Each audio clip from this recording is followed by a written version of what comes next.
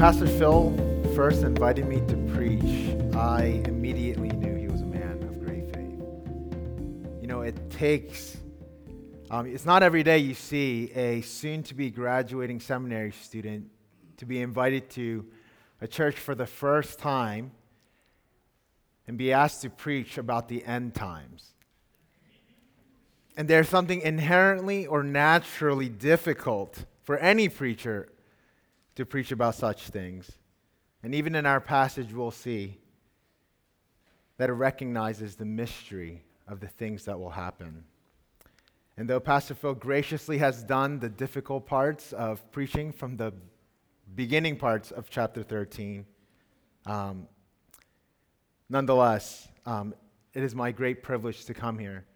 And the reason why I know he is a man of great faith is because I saw in him that the only explanation for him to ask me to preach from this is not because he had great confidence in me, but because he has great confidence in a God who can speak through any vessel, even someone like me, to bring the word of encouragement and of hope to his people. So with that, if you may turn with me to Mark chapter 13.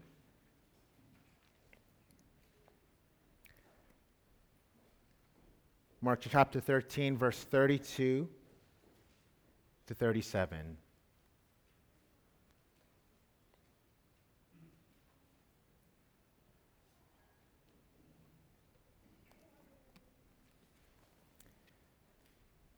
But concerning that day or that hour, no one knows, not even the angels in heaven nor the Son, but only the Father. Be on guard, keep awake, for you do not know when the time will come. It is like a man going on a journey, when he leaves home and puts his servants in charge, each with his work, and commands the doorkeeper to stay awake. Therefore, stay awake, for you do not know when the master of the house will come, in the evening or at midnight, or when the rooster crows, or in the morning, lest he come suddenly and find you asleep. And what I say to you, I say to you all. It is my humble privilege to come and see you guys face to face. And it's also my humble privilege to come before you and give you God's word. So with that, let us bow before him once again and ask him for help to see his word clearly.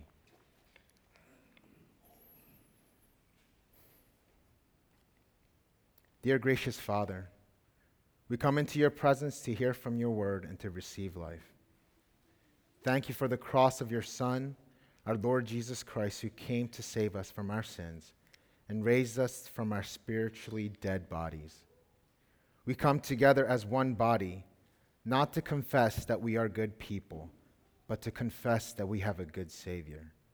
It is by his grace and it is by his righteousness you call us your own.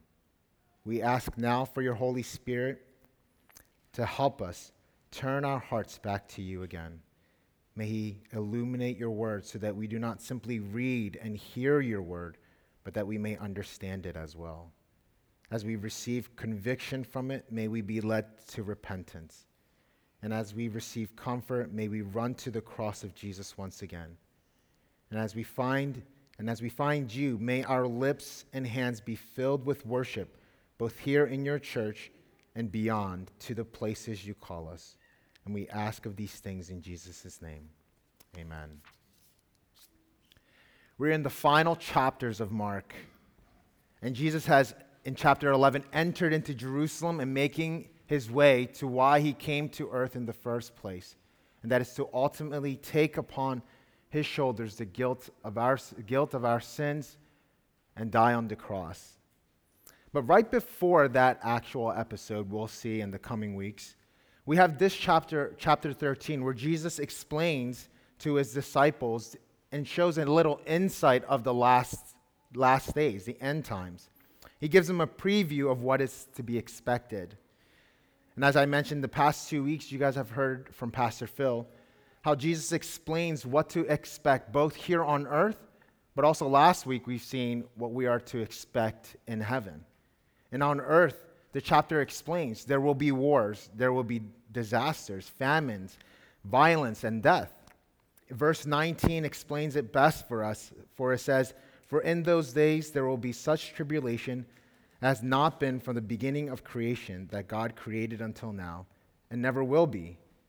And particularly for us Christians, it will be very difficult. We will experience much suffering for our faith. But on the final day, there will be much reason to celebrate. On the final day, the Son of Man, the perfect one, will come down from heaven, and he will establish his kingdom. He will be recognized by all, not just Christians, but even non-believers. And whether they believe it or not, he will establish his kingdom and claim his seat as the one true king. And everyone, not only on earth, but even in heaven, will bend their knees and confess that he is Lord. And at that day, the king will give his final judgment on the whole earth, and he will rid the earth of sin and death once and for all. For Christians, as you have heard last week, we have nothing to fear. Christians have nothing to fear on the last day, but not because we are better than others. No, on the contrary, we are no better than anyone else. But we have nothing to fear on the day of judgment, because you and I will not be judged on our righteousness. We will not be judged on our perfection. But you and I, we have nothing to fear, because we will be judged on the righteousness and perfection of our Lord Jesus Christ. So we will claim heaven not because of how well we lived, but because of how well he did. And so for that, to that end, we long for that day, because it will be a day where we will finally see Jesus. We will finally see the world as it is meant to be, with no suffering, with no death, with no 14-month pandemics, with no separation from loved ones and friends. And when we will see him not with faith, but we will see him with our eyes. And to that end, we long for that shalom. We long for that completeness and peace in our lives. But here in this chapter and here today, that day has not yet come. Right? That day has not yet come. And so we still long for that day. And as joyful as it may be, we are still waiting. And we don't know when that day will come. Verse 32 says, no one knows. The angels don't know. You and I don't know. Not even Jesus, when he was here on earth, did not know. He knows now, as he has ascended into heaven, as he sits there as the rightful king. He knows now, but not even Jesus knew. But the point for us is not to know the particulars. The point for us, and not for the disciples, is not to know how to, I just came out of seminary, not to properly understand Revelations, let alone chapter 13 of Mark. That's not the point. And that's not the point Jesus is trying to make. Jesus isn't saying, hey, I'm going to die, and I'm going to go, and you guys try to figure it out. No, what he says is this. In chapter 13, we see that as we wait for the final day, the point is for us to stay awake. For us to stay awake, because that day will come. So why is it important for us to stay awake? Why is it so important that Jesus, in this short little passage, says it multiple times for us to stay awake?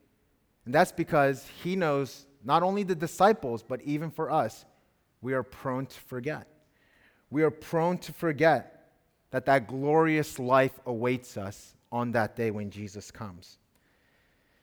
And when that happens, and when that day happens, and when we forget, and even though that day will happen, and when we forget, what happens is that we live as the world lives. We live as this world is it. We do not live, and we forget as if there is another world to come. And when that happens, three things happen to us.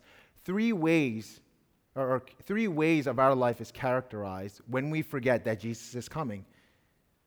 And those are my 3 points. And the 3 ways we resemble this world is that we become shameless, we become hopeless, and lastly, we become loveless.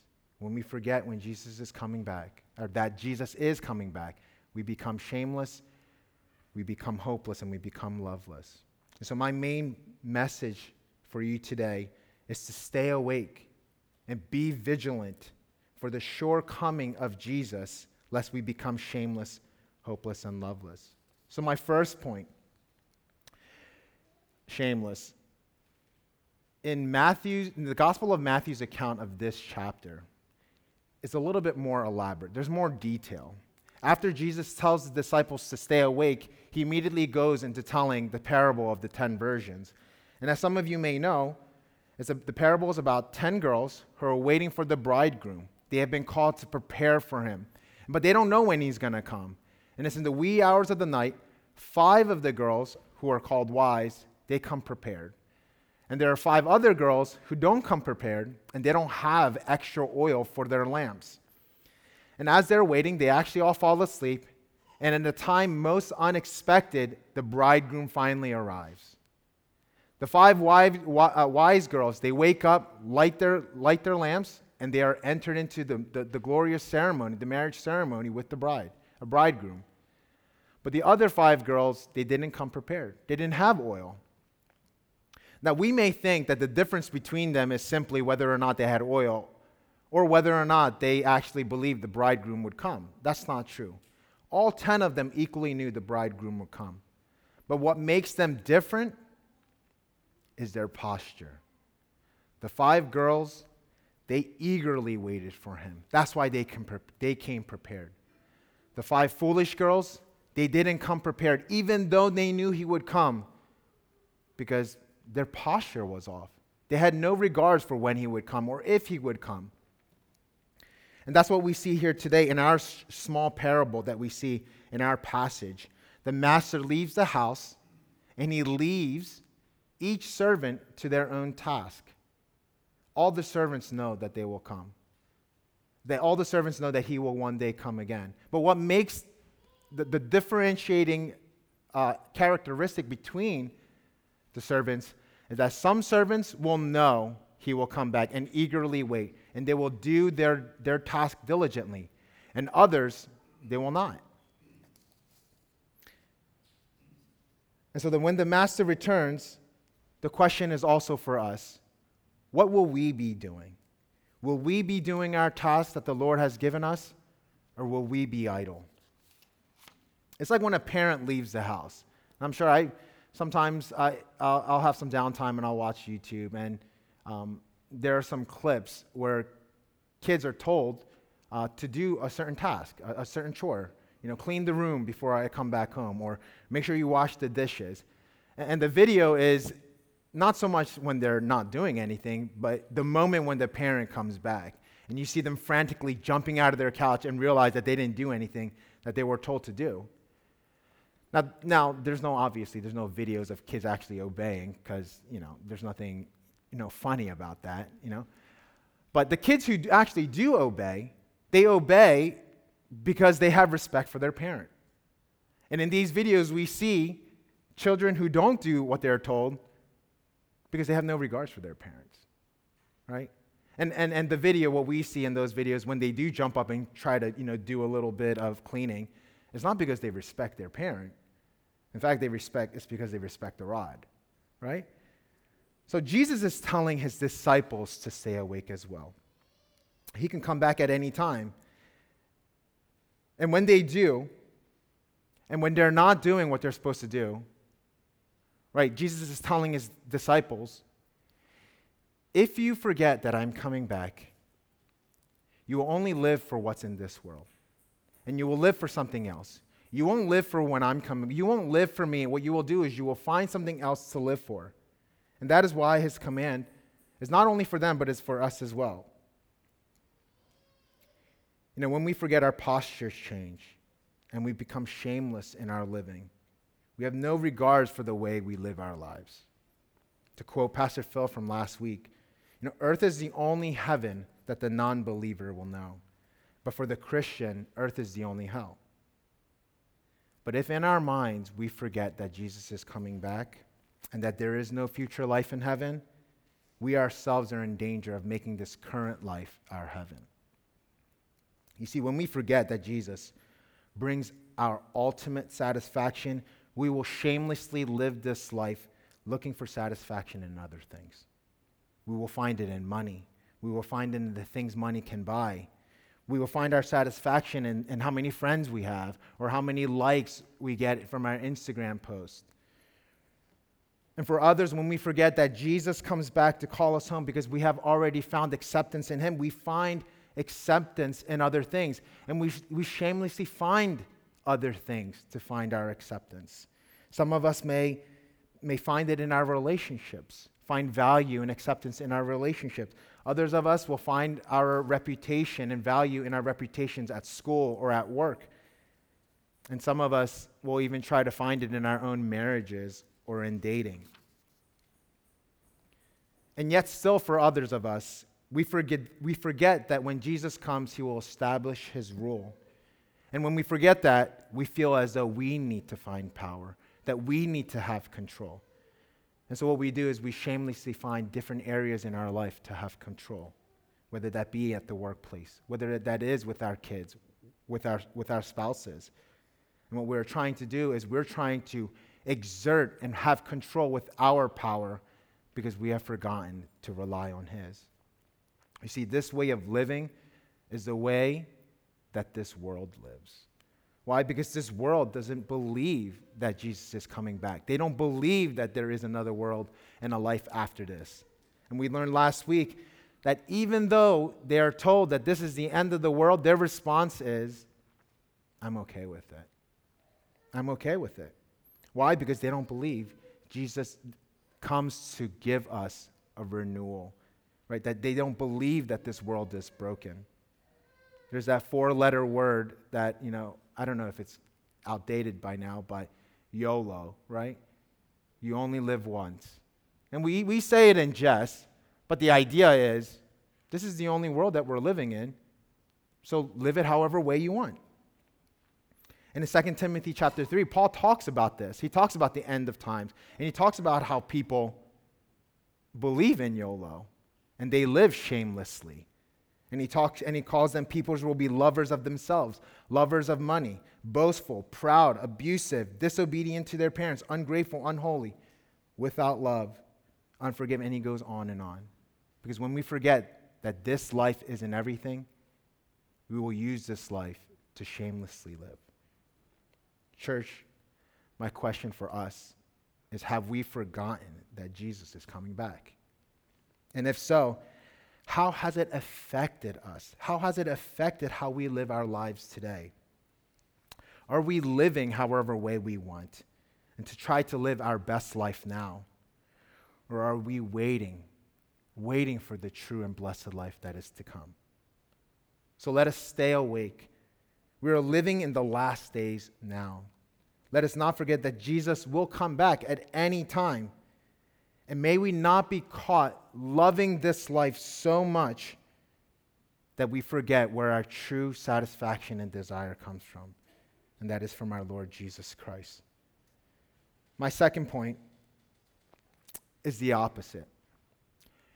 When we forget that Jesus is coming back, we become hopeless.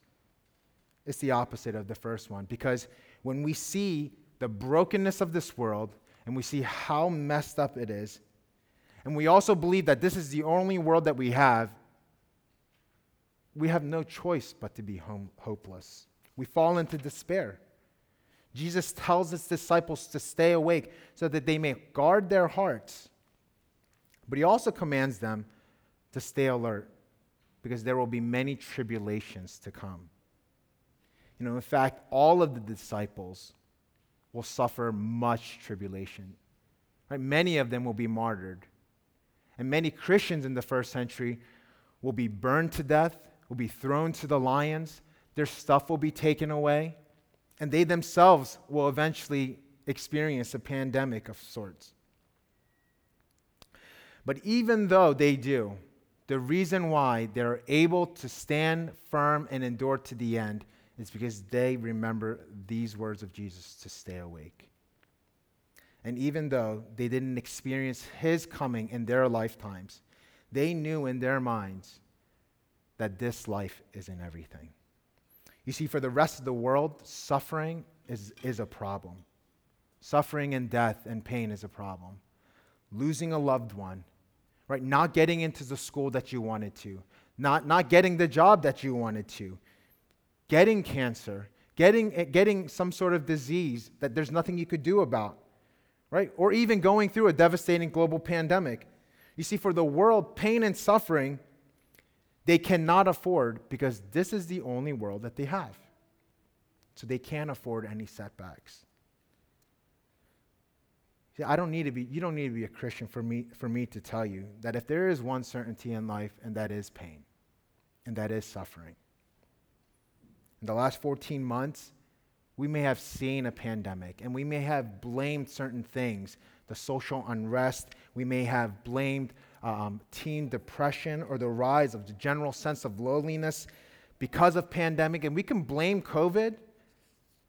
But let me assure you, even though things are getting back to normal, one thing that will still remain is our sense of brokenness.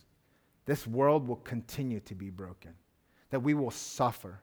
You and I will suffer, maybe not this year, but I guarantee you in this lifetime, we will undergo much tribulation. And it will be blind for us to think that it will get better. So in that sense, YOLO isn't necessarily a cry of hopefulness, but YOLO is a painful cry of hopelessness. And to think that you only live once, it is a torture. Many of us have a lot of reason to feel hopeless this past year. I'm sure parents at home with their children, right, asking themselves, will they be safe? But also asking themselves, when are they going back to school? And even for children who are at home with their parents, when am I going back to school? When am I going to see my friends again?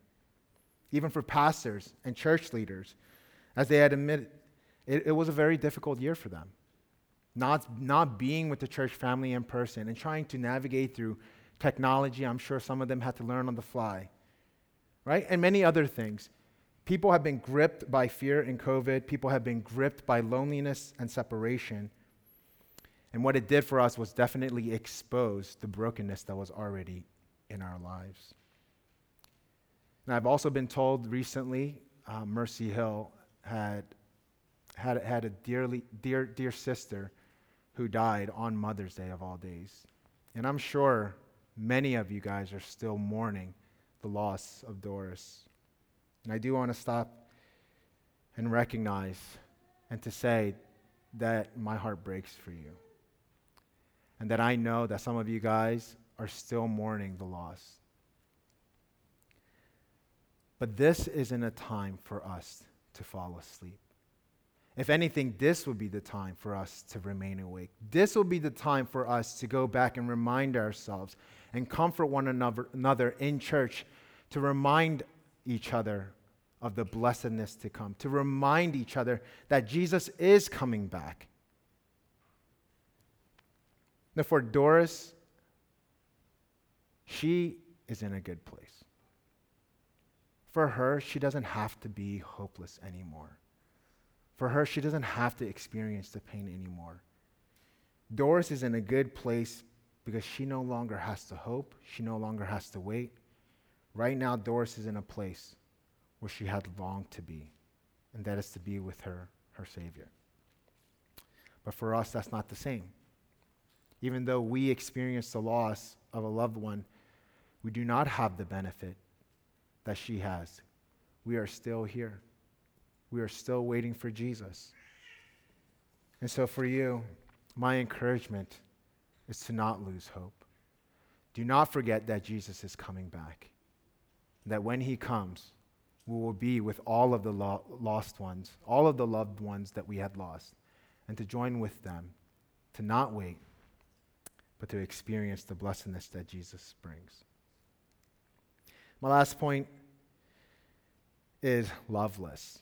This is more so not how we become when we forget, but rather, this is what happens when we do become shameless or live shamelessly, or when we do live hopelessly. When we do that, the effect of that is that we, as Christians, become loveless. And what I mean by that is that when we forget that the true blessedness comes from Jesus, and our eternal life and comfort comes from Jesus, and we forget that ourselves, what we do is that we stop sharing that love. We stop sharing that hope. We stop sharing that eager, expected day of Jesus' return to those people around us. And the first people that we stop sharing that love to and become loveless is our own church, is fellow Christians. Jesus has blessed us with this church. This is the bride of Christ. This is the body of Christ. He gives this to us so that we may take comfort in it, that we may find times of comfort when we feel lost. But you see, when we as individuals forget that, and we do not believe in the comfort and the hope in Jesus Christ, then we ourselves will never share that with those around us. So that when we are suffering, when our fellow Christian or our church member is suffering, we won't be readily available to help them. But also, number two, the second group of people that we show a lack of love are those people around us. You see, Jesus has given us each a task. He has given us the gifts. He has given us the work. He has given us a calling, not only so that we may support our loved ones around us, but also that we may be Jesus for those people who do not know Jesus. That we may be Jesus and a hope of in this life and the next life for those people who do not know that Jesus is coming back. And see, when we neglect the task that the Master has given to us in this life, what we do is we do not share with other people. A couple years ago, I saw a YouTube recording of, his name is, so there's the magicians Penn and Teller. I don't know if you guys know them. And Penn had a recording, and he recalls this account with a Christian fan. And the Christian was trying to pray for him and show love to him and preach to him. And even though Penn admittedly is an atheist, in his recording is reflecting about the Christian. And he says, yes, I'm an atheist, but if I were to truly believe that I had the answer to suffering, if I had the answer to eternal life, I'm not a Christian, but if I did have that, I would share it to everyone. And the sobering part of the recording is when he turns to the camera, and I think he's talking to us Christians, and he says, how much do you have to hate someone to not share with them? If we truly believe that Jesus is coming back, and he is going to take away the sins of this world, and he is going to bring renewal so that there will be no more pain, that there will be no more suffering, that there will be no more death, and we truly believe that to be the answer, it really is a gut check. How much do we have to hate someone to not share it? That is why Jesus calls us to stay awake. Because when we forget for ourselves, then we forget to share it with others. Brothers and sisters, I encourage you to stay awake, not just through my sermon, but in this life. I know this past year has been a difficult season. It has been for all of us. And for some of us, we have found various comforts in this life. And we have shamelessly lived as if Jesus was not coming back with our eternal comfort. And for others, we have been devastated by various sufferings. And we have been crippled because we have forgotten to see that Jesus comes back to bring our eternal joy. Let us turn once again and wake up, looking to heaven and joyfully waiting for the return of our Lord and Savior. So that as we wait, we lovingly strengthen our fellow brothers and sisters, and we lovingly share the gospel of Jesus to those who have no hope in this life. I do want to end with one story and an encouragement. Upon graduating high school, my dad wanted to climb Mount Kilimanjaro as a graduation gift. And I thought, all right, I did 4 years of hard studies, and your gift to me was that we would gruelingly go up a tall mountain and suffer.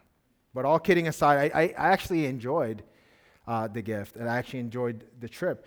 It took 5 days and 4 nights to climb over 19,000 feet of no oxygen and not really good scenery.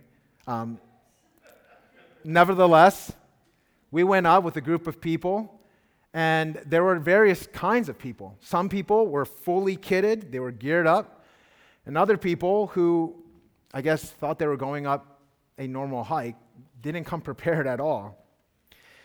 And as hard as it was, the last night was particularly most difficult.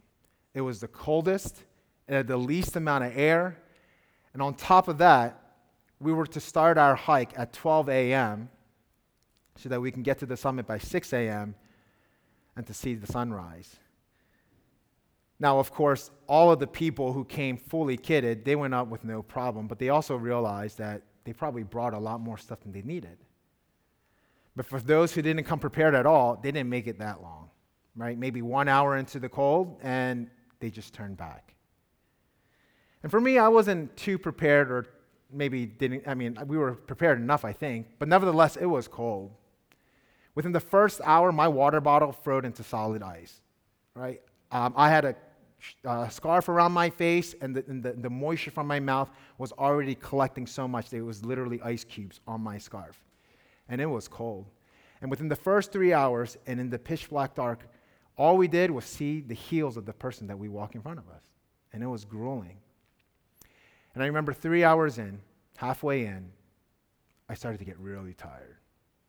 And I remember plopping down on the ground, and I remember sleep overcoming me. And my dad, seeing that happen, turned around, sprinted back to me, and started beating me. Literally beating me in the chest and yelling to me, "John, you can't go to sleep. You have to stay awake."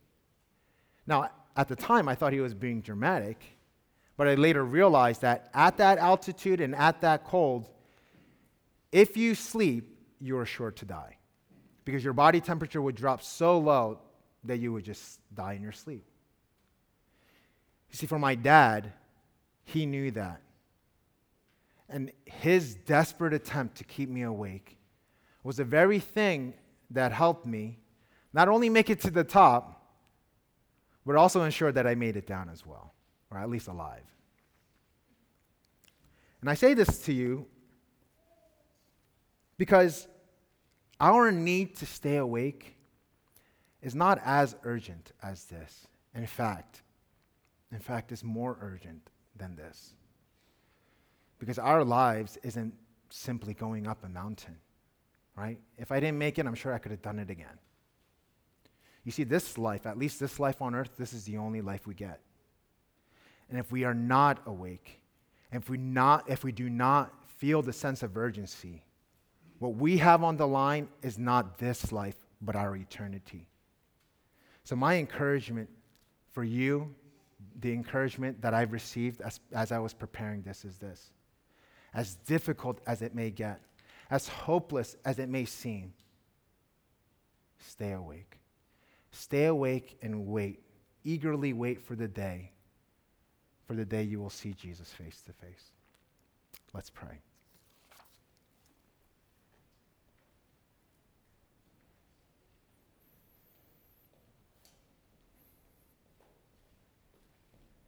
Dear Heavenly Father, we come before you. Father, we confess that this past year was hard. It was hard in various ways, and you know it. You have seen it. You have heard our cries.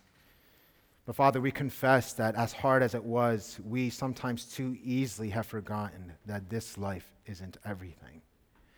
We have so easily forgotten that you have redeemed this world already, and that you have claimed your people for your own, and that one day you will surely come back. Father, we ask that at this time that you help us. You help us to remember, and help us to also be encouraged that even though we fail, and that even though as we leave here and this week to come, or even the month to come, or in this lifetime we may fall asleep, help us to be encouraged that you are a Father who does not slumber. You stay awake for us.